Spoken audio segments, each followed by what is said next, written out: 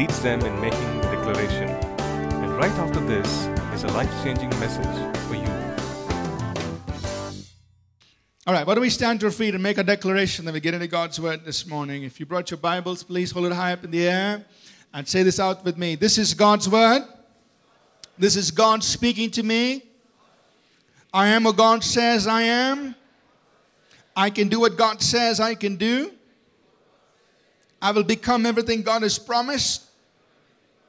I'm saved, healed, delivered, redeemed. I am blessed, victorious, prosperous, triumphant.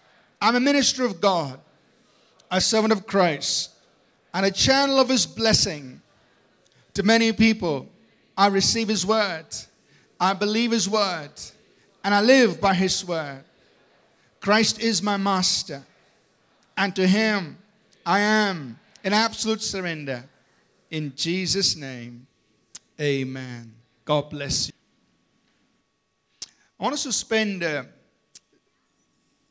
2 Sundays, today and next Sunday, dwelling on the subject of unity and trying to understand the importance of unity and how we as God's people can walk together in unity.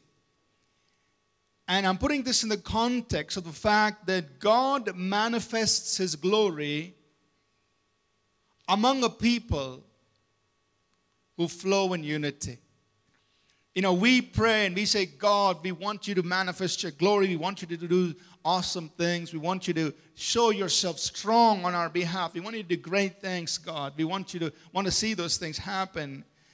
And as part of that prayer that we are praying to God, we must be conscious that God's glory is released in and through a people who flow together in unity. That's so important. We've talked about several things that are key factors in experiencing the glory of God. We talked about walking in holiness, presenting our bodies as a living sacrifice. We talked about walking in spiritual authority and the authority God has given to us. And so we've dealt with several different things. And this morning we want to add to that understanding, saying, you know, God moves among a people who walk in unity. And unity in the church breaks down right to the little things that happen at home, because unity begins with family. There has to be unity in the homes, in where we, because the smallest unit of the local church is the family. So there has to be unity in the family. And that translates then into unity in various ministry teams. If you look at the church and how we function, there are various teams that operate. There's the team of ushers. There is the worship team and the children's church and all kinds of teams that are working together. We have to work together in specific areas. And so there has to be unity in that. There should be a sense of flowing together in that. And then as a corporate body, we also need to learn how to move in the same direction, push in the same direction, pull in the same direction, the way God wants us to go. There has to be the strong sense of unity. And then we will truly see the glory of God, the power of God being manifested in us and through us. Amen? So we're going to spend some time talking about that, about unity, its importance, how do we walk in it, and this morning some of the factors that try to break down unity. And I'm going to go through this a little quickly, so just come along with me. In Psalm 133, verses 1 to 3, the most familiar, often quoted passage when we talk about unity. The psalmist says, you know, how good and how pleasant it is for brethren to dwell together in unity. He said, it's like the precious oil, the anointing oil upon the head of Aaron, running down his beard, the beard of Aaron, running down all the way to his garments. It's like the dew of Hermon descending on the mountains of Zion, for there the Lord commanded blessing, life forevermore. So the psalmist is saying, it's so good when God's people dwell in unity. It's just amazing. Once a month we have our pastors get together and meet, and we talk about, different things, studying the Word, fellowship, and so on. Usually the last Thursday, we're all together in the office, and we're talking on healing and discussing the subject of divine healing. And the thing that I came back with was, wow, God, it's so good to have a people with one mind. I mean, we may have some questions here and there, but we all are a team of people with one mind. We're all going after the same thing. And here we were, I don't know, including our Nepali pastors, our Kannada pastors, we're all sitting, talking and discussing the subject of healing. And we're all going after one thing. We want to see God heal the sick. Amen? And that was what just blessed my heart, to have a people of one heart, one mind. That's when we're going to see the mighty move of God. Amen? And it starts there when we as leaders can go with that oneness of heart and mind. And he says, it's like the anointing that flows down Aaron's beard. It's the anointing of God is released among a people who dwell in unity. So when we are praying and saying, God, anoint us, we want to see the flow of your anointing even more and more. We got to be careful, because if we are asking for that, we better position ourselves together in unity. One heart, one mind. And then he says, it's like the dew of Hermon. The dew represents life and refreshing. So among a people who are in unity, there is refreshing. There is a sense of freshness. Man, it's not like, oh man, it's a stale old church, dead everybody there. No, there's a sense of life and freshness, because we're all flowing in unity, and there God's presence releases like the dew of Hermon. And then he also says this very interesting thing. He says, there the Lord commands the blessing. Isn't it nice to know that we can be in a place where we don't have to ask for the blessing? God commands it. Amen? I mean, you don't even have to pray about it. You don't even have to exercise faith for it. God just commands it for you. But what kind of place is that? It's a place when brethren dwell together in unity. Just dwelling in unity. God commands the blessing for you.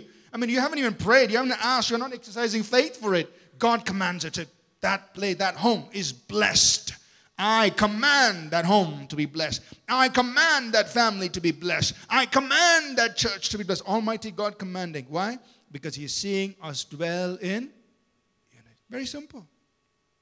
It's the place of commanded blessing. How many of us would like to be in that place where God commands the blessing? Take it, it's yours.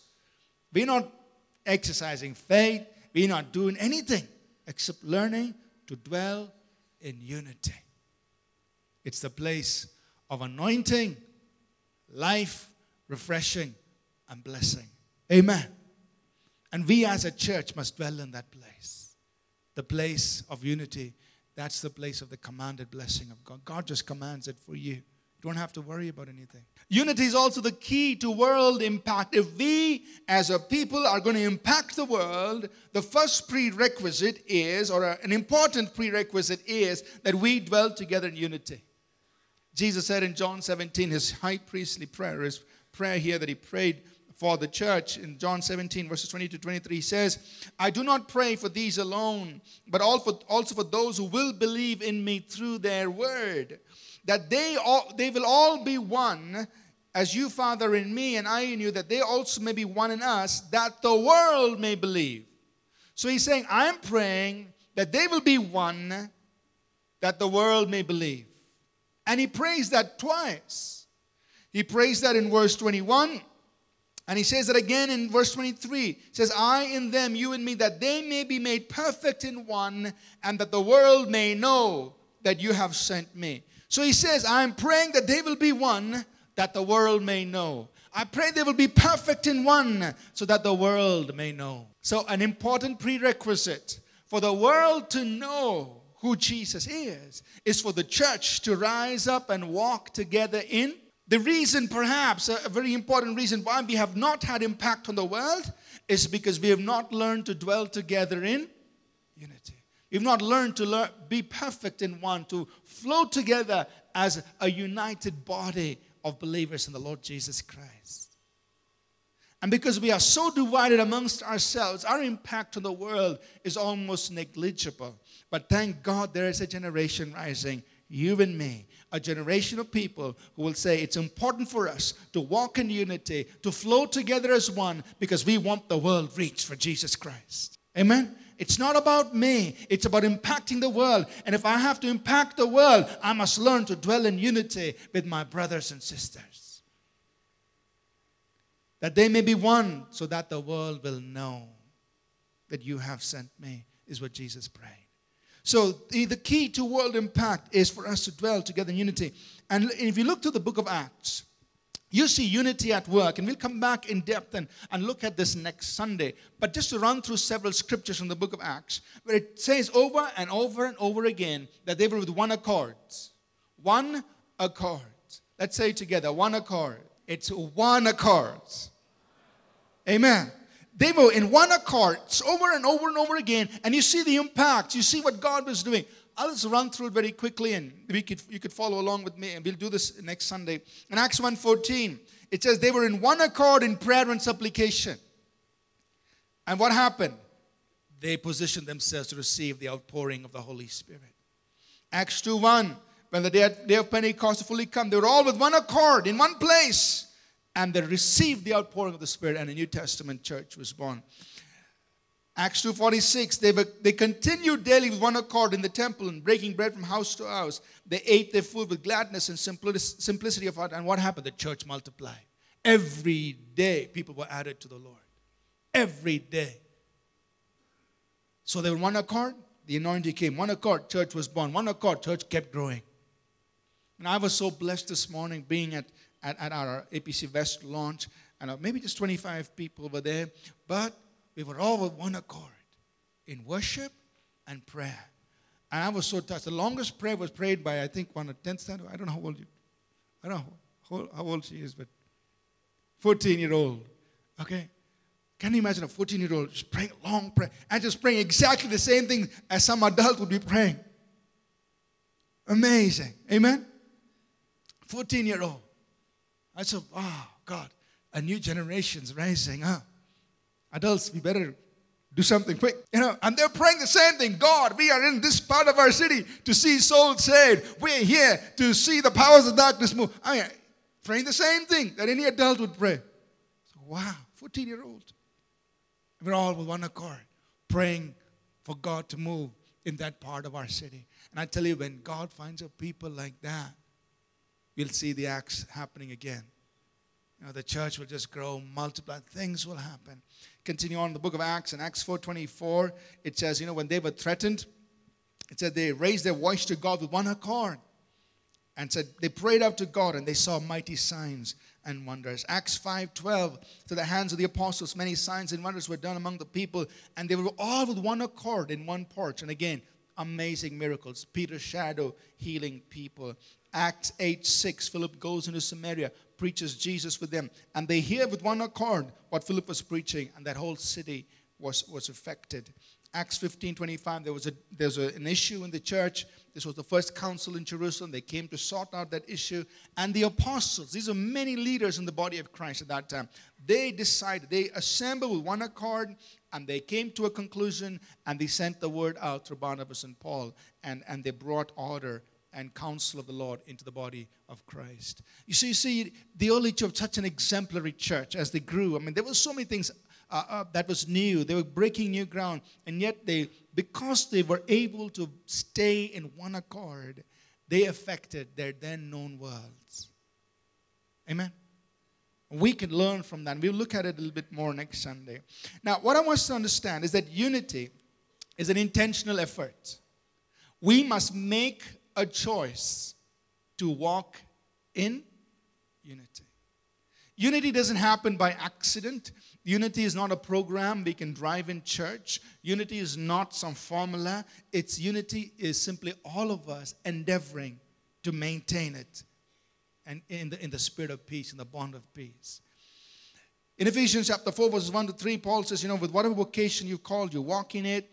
And he says, you walk with all lowliness and gentleness and patience and bearing with one another in love. And in that context, he says, you endeavor to keep the unity of the Spirit in the bond of peace. You endeavor to keep the unity of the Spirit. One of the things that happened in Vision India, we were there, we were having these 5 days meetings going on in Delhi, and huge, wonderful things happening. But then behind the scenes, I could sense all these different preachers wanting to preach. Because it's a big crowd. You've got about 8,500 people.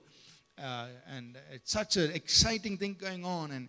And also different pastors were dropping hints to me saying, if there's a slot, I'll be ready to preach. I can do this, I can do that.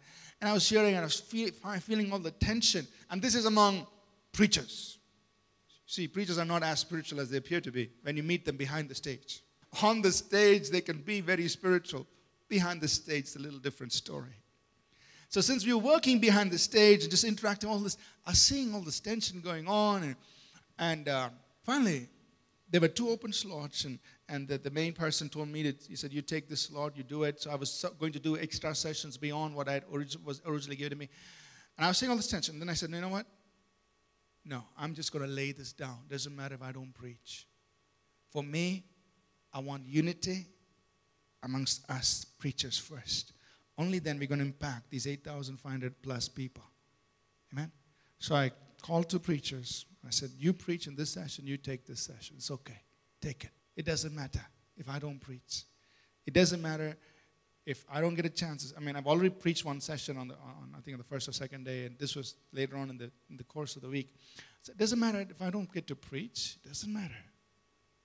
There's got to be unity amongst us as leaders. Amen? What's the point? The point is this, that unity must be an intentional effort, and sometimes you have to die 1,000 deaths if you want to keep unity in its place. You've got to endeavor to keep the unity in the bond of peace. You've got to learn to walk in lowliness of mind with patience, and you step down for the sake of unity because you value it. You value it, you hold it very highly, and so you're willing to step down. Amen?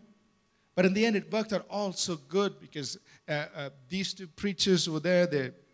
They ministered as well. And in the end, everything was just kept together.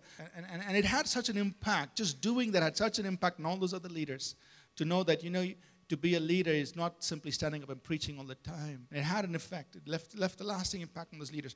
But the point I want to get across is this, that sometimes you've got to step down. You've got to intentionally sacrifice. You've got to intentionally pay a price for the sake of unity, because it's not about you, it's about impacting the world for Jesus Christ. Amen? And the key here for us to learn to walk together in unity is portrayed for us in the Lord Jesus Christ himself.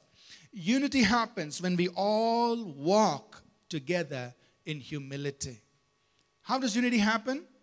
When we all walk in humility. That means you esteem others better than yourselves.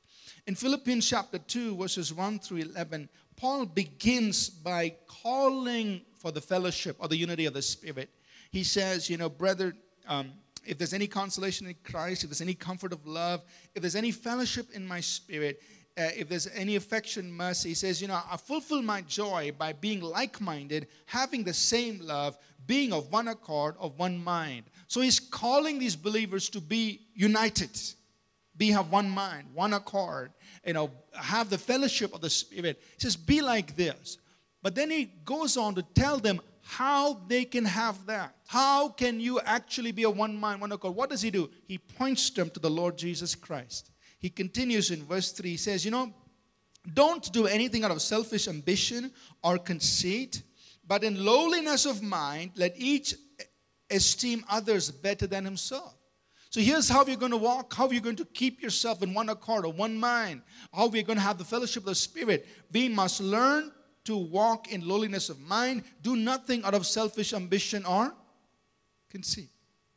I'm so shocked that sometimes the most spiritual people have no sense of walking in unity. In fact, the more spiritual they get, the more divisive they become to the body of Christ. And I've seen this happen over and over and over again. I can almost predict the downward trend that I'm seeing in people. Because for some reason, the more spiritual people get, the more divisive they actually become. They end up becoming divisive to the body of Christ because they choose not to walk in lowliness of mind. They begin to esteem themselves higher than the others. I am more spiritual than you. And that is one of the triggering factors to be a divisive person in the body of Christ. Are you listening? The moment you think you're more spiritual than somebody else because you pray, true, you might be praying 8 hours a day. That doesn't make you more valued in the kingdom of God. True, you may know a lot more scripture. God may be speaking to you 24/7. Whatever it might be. But the moment you think you're better than somebody else, you're on a path to becoming a divisive person in the body of Christ. Because the key to unity is this, he says, let nothing be done out of selfish, but with lowliness of mind, you esteem others better than your. That's the key. If you want to be a person who will walk in unity. And that's why sometimes very spiritual people are harmful for the body of Christ, because they disturb the unity, we lose the blessing of God. You said, Pastor, I thought you want us all to be very spiritual. Yeah, but in the right way. You need to know how to walk with lowliness of mind. Be deeply rooted in God. Be deeply spiritual. But you got to know there are greater things. There are things that are more important than your personal spirituality. That is learning to walk in humility. That is learning to esteem others better than yourselves, so that we can keep fellowship of the Spirit. So we can be of one accord and one mind. Are you with me? I'm not discouraging you from pressing into God. What I'm saying is, as you do, don't forget the other things God has taught us. Amen? So he says, okay, I want you to do this. I want you to esteem other people better than yourselves. And then he says, points to Jesus. He says, the way you do it is by looking at Jesus. Have the mind of Christ. Christ, though he was God, he didn't consider it robbery, something to be held on to, but he emptied himself. He humbled himself. He became a servant, and he died on the cross. He says, look at that model. That though he was a son, he became a servant. Look at that model. That's how we are going to walk together in unity. And all of us are willing to follow the example of Jesus. That though you are in a position, whatever position God may have given you in the body, you live your life as a servant to the rest of the body. Amen? What are our positions? We follow the example of Jesus. Though he was God, he became a servant. So he says, look, this is how we're going to be able to walk with one accord, one mind. When we all esteem others better than ourselves. When we do nothing out of selfish ambition or conceit. Don't do it just to promote yourself. What's the agenda here? It's to glorify Jesus Christ. That's it. Amen? Now let me just quickly touch upon some causes for breakdown and what's the solution here. And I'll just quickly run through these 3 things that we see in the context of the church in the New Testament. You know, the first one is position, a desire for position. You have this incident here in Matthew 20, verses 22 to 28. Many of you know this. When Jesus is talking about his death and, he's going to be crucified and so on. And here comes the mother of James and John. And she says, Lord, when you come into your kingdom, can you make sure that James and John sit on your right and your left hand? She's not interested in anything else that Jesus is saying. She just wants the position, the place for her 2 sons. And as a result, it almost splits the whole group, because the rest of them hear it and they are so angry with James and John and the mother. Man, what is going on here? And you read about in both the accounts in Matthew 20 and verses 20 to 28, and also in Mark 9, 37 to 37. This almost broke the group.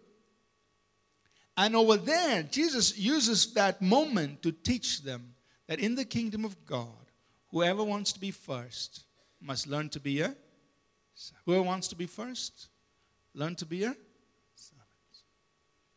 So it's not your position. But a desire for position, a desire for prominence, a desire for recognition often is a cause for breakdown of unity in the church, in the body of Christ, or in a team. And if you're working in a team or anything, somebody wants to be recognized, wants to be in that position. But if we all learn to walk as servants, we'll be able to flow together in unity. Now that's how all these teams function in church. Because everybody's learning to be a servant. Nobody's trying to say, I want to be the team leader. I want to be the next, person in charge. Nobody's doing that. We're learning to walk as servants. And when we walk as servants, we can keep the unity of the Spirit. We can be of one mind, one accord. Because nobody's desiring to be that. We look at that position more as a sense of responsibility rather than a place of prominence or preeminence. Amen? And in Mark chapter 9, verses 33 to 37, in fact, Jesus, at that point, what he does? He takes one of his little children and he says, whoever will receive this little child in my name receives me. And whoever will gives this little child, even this little child, something in my name, they honor me. So even in the kingdom of God, the least amongst us is to be highly honored because of who we represent. Amen? You honor the least person. Why? Because they represent Jesus. And in doing so, you're actually honoring Jesus himself. Your honor lies not in what you represent, but who you represent. It's not that position. It's a fact that you're representing Jesus Christ. Another interesting example in the New Testament that brought about division, and this is interesting. This was happened right among the two top leaders in the church at that time. It was Barnabas and Paul. In Acts the 15th chapter, there was a division, there was a strife, there was a breakdown of unity between them in Acts 15, 35 to 41. And it was stubbornness with these both bull-headed leaders that brought about this division. What happened was, Barnabas had his relative named John Mark. And John Mark, he lived with his mother in Jerusalem. They probably were wealthy. They had a big house. And the prayer meeting in Acts, the 12th chapter, when Peter was put in prison, took place in John Mark's house and all of that. So when Paul and Barnabas set out on their first missionary journey, Barnabas said, I'll take John Mark, my cousin, this cousin or nephew, I'll take him with me. So John Mark came along with Barnabas and Paul on the first missionary journey, but, he was used to a comfortable bed coffee, this, that, whatever, And so he could just handle maybe the first travel and then he quit. He decided to go back home to Jerusalem.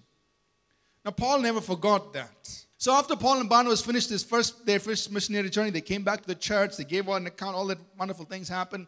And Paul and Barnabas said, let's go on our second missionary journey. And Barnabas said, I want John to come with us. Paul said, John? That same guy who couldn't, take beyond the first leg of the journey, he can't come with us. And now, I don't know who was right. Maybe Paul was right. Maybe the second journey was going to be too intense, too hard for John to handle, and maybe it wasn't wise to take him along.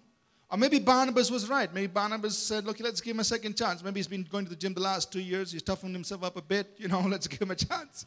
I don't know who was right. But I know what went wrong. What the Bible says is that these two leaders, now these were the main leaders in the church at Antioch, Paul and Barnabas. They were so stubborn in their own decisions. Paul said, no, he must not go. And Barnabas said, yes, I want him to come. That they actually split and went their separate ways. They actually split and went their separate ways. So Paul went along with Silas. Barnabas took John Mark and went. We don't know what happened. We don't know if they ever got back together after that. What we do know is that later on we find Paul referring to John Mark in two of his epistles in Colossians, and I also think in Timothy later on. He says, bring John Mark because he's useful to me in the ministry. So maybe later on, John Mark came up and was useful in the ministry later on. But the point here is this. The reason for breakdown over there, which I think must have had a very bad impact on that local church in Antioch. It's not written out there for us, but we can imagine how that local church may have felt when two of the leaders had to split and go their separate ways. But it was because of their stubbornness. Neither one wanted to yield. Neither one wanted to, and it caused them to go separate ways. So the cure for stubbornness there means we must learn to yield. Understand when you yield, you're not losing ground. You may lose out on a point, but you're gaining ground for the body of Christ. Amen? So learning to yield. It's okay. It's fine. Doesn't matter. I will yield. I'll be willing to change my perception of this thing. Because in the end, unity is what we are working towards. We must maintain unity. The last thing I want to talk about here very quickly is cliques and factions. There's a Corinthian church. You know, in the Corinthian church, the history of the Corinthian church is pretty interesting because you read about this in Acts 18, 19 on. Paul and Aquila and Priscilla were the ones who came in and started the church in Corinth. They raised up that church. Paul left that Corinthian church with Aquila and Priscilla, and he continued on his missionary journey. About that time, God brought in another man named Apollos. Now, Apollos was up to date only till the baptism of John the Baptist. That's all he knew, and that's all he was preaching. But he was well versed in Old Testament scripture. So Aquila and Priscilla teach Apollos about everything that happened since John the Baptist updated him, and Apollos becomes a very important part of the church in Corinth. So now what has happened as time has progressed, people have begun to identify either with Paul or with Apollos. And the news comes back to Paul saying, Paul, back in that church in Corinth, there are some who say, I am Paulite, or I'm an Apollite, or I don't know what to say. Whatever it was. Now, I'm this kind of a believer, and I'm that kind of a believer. And Paul writes to them in 1 Corinthians chapter 1, verse 10, verse 9 and 10. He says, I've heard that there is divisions among you, because some of you say, I'm of Apollos, and some of you say, I'm of Paul. So I want to ask you a question. Did Paul die for you? Was Apollos crucified for you? So I kind of gives them a slap in the face. And he's saying, you guys, you're missing the whole thing. Your identity must not be in an individual minister or ministry who ministered to you. And he continues in 1 Corinthians, the 3rd chapter. He says, you are babies. Because there is strife and division among you, you are still carnal. Because he says, in the kingdom of God, God uses somebody to water, somebody to sow, somebody to water, and somebody else to get the harvest. That's how the kingdom of God works. But it is God who gives the increase. And all of us are one. He who waters and he who sows and he who waters, we are just one. Each one will get their own reward according to their own labor. So in the kingdom of God, your identity must not be in any man. So he goes on to the end of that chapter in 1 Corinthians 3 and verse 21. He says, let no one therefore boast in men. In other words, as a believer, your identity is not in your pastor. You can say an amen. Your identity is not in your local church. I go to APC. So what? It could be KPC. Who cares? Your identity is in Jesus Christ. That's it. But the moment believers begin to find out that, I belong to this particular camp called, the prophetic. I belong to this particular camp called the apostolic, or I belong to this particular camp called, the third wave church. Or today you look around Christendom and you can find all kinds of movements and all kinds of everything.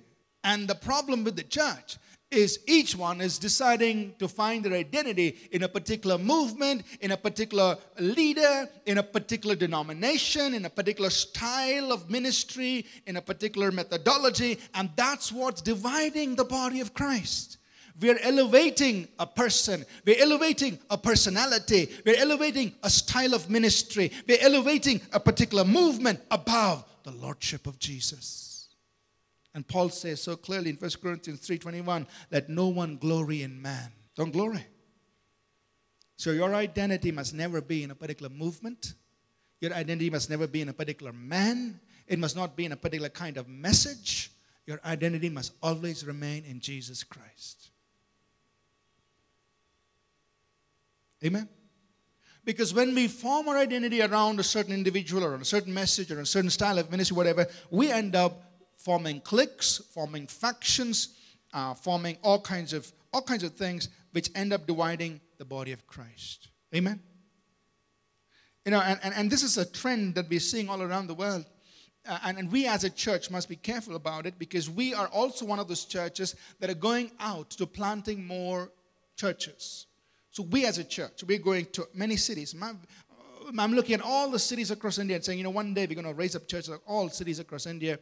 In our towns and our villages are going to raise up churches. So we are planting APC churches, APC. It's called APC Mangalore, APC, Nagpur, APC, all that. But we must be very careful that while for practical reasons we call them APC so that we can identify, we have accountability and so on, we must never magnify the movement above the Lord Jesus Christ.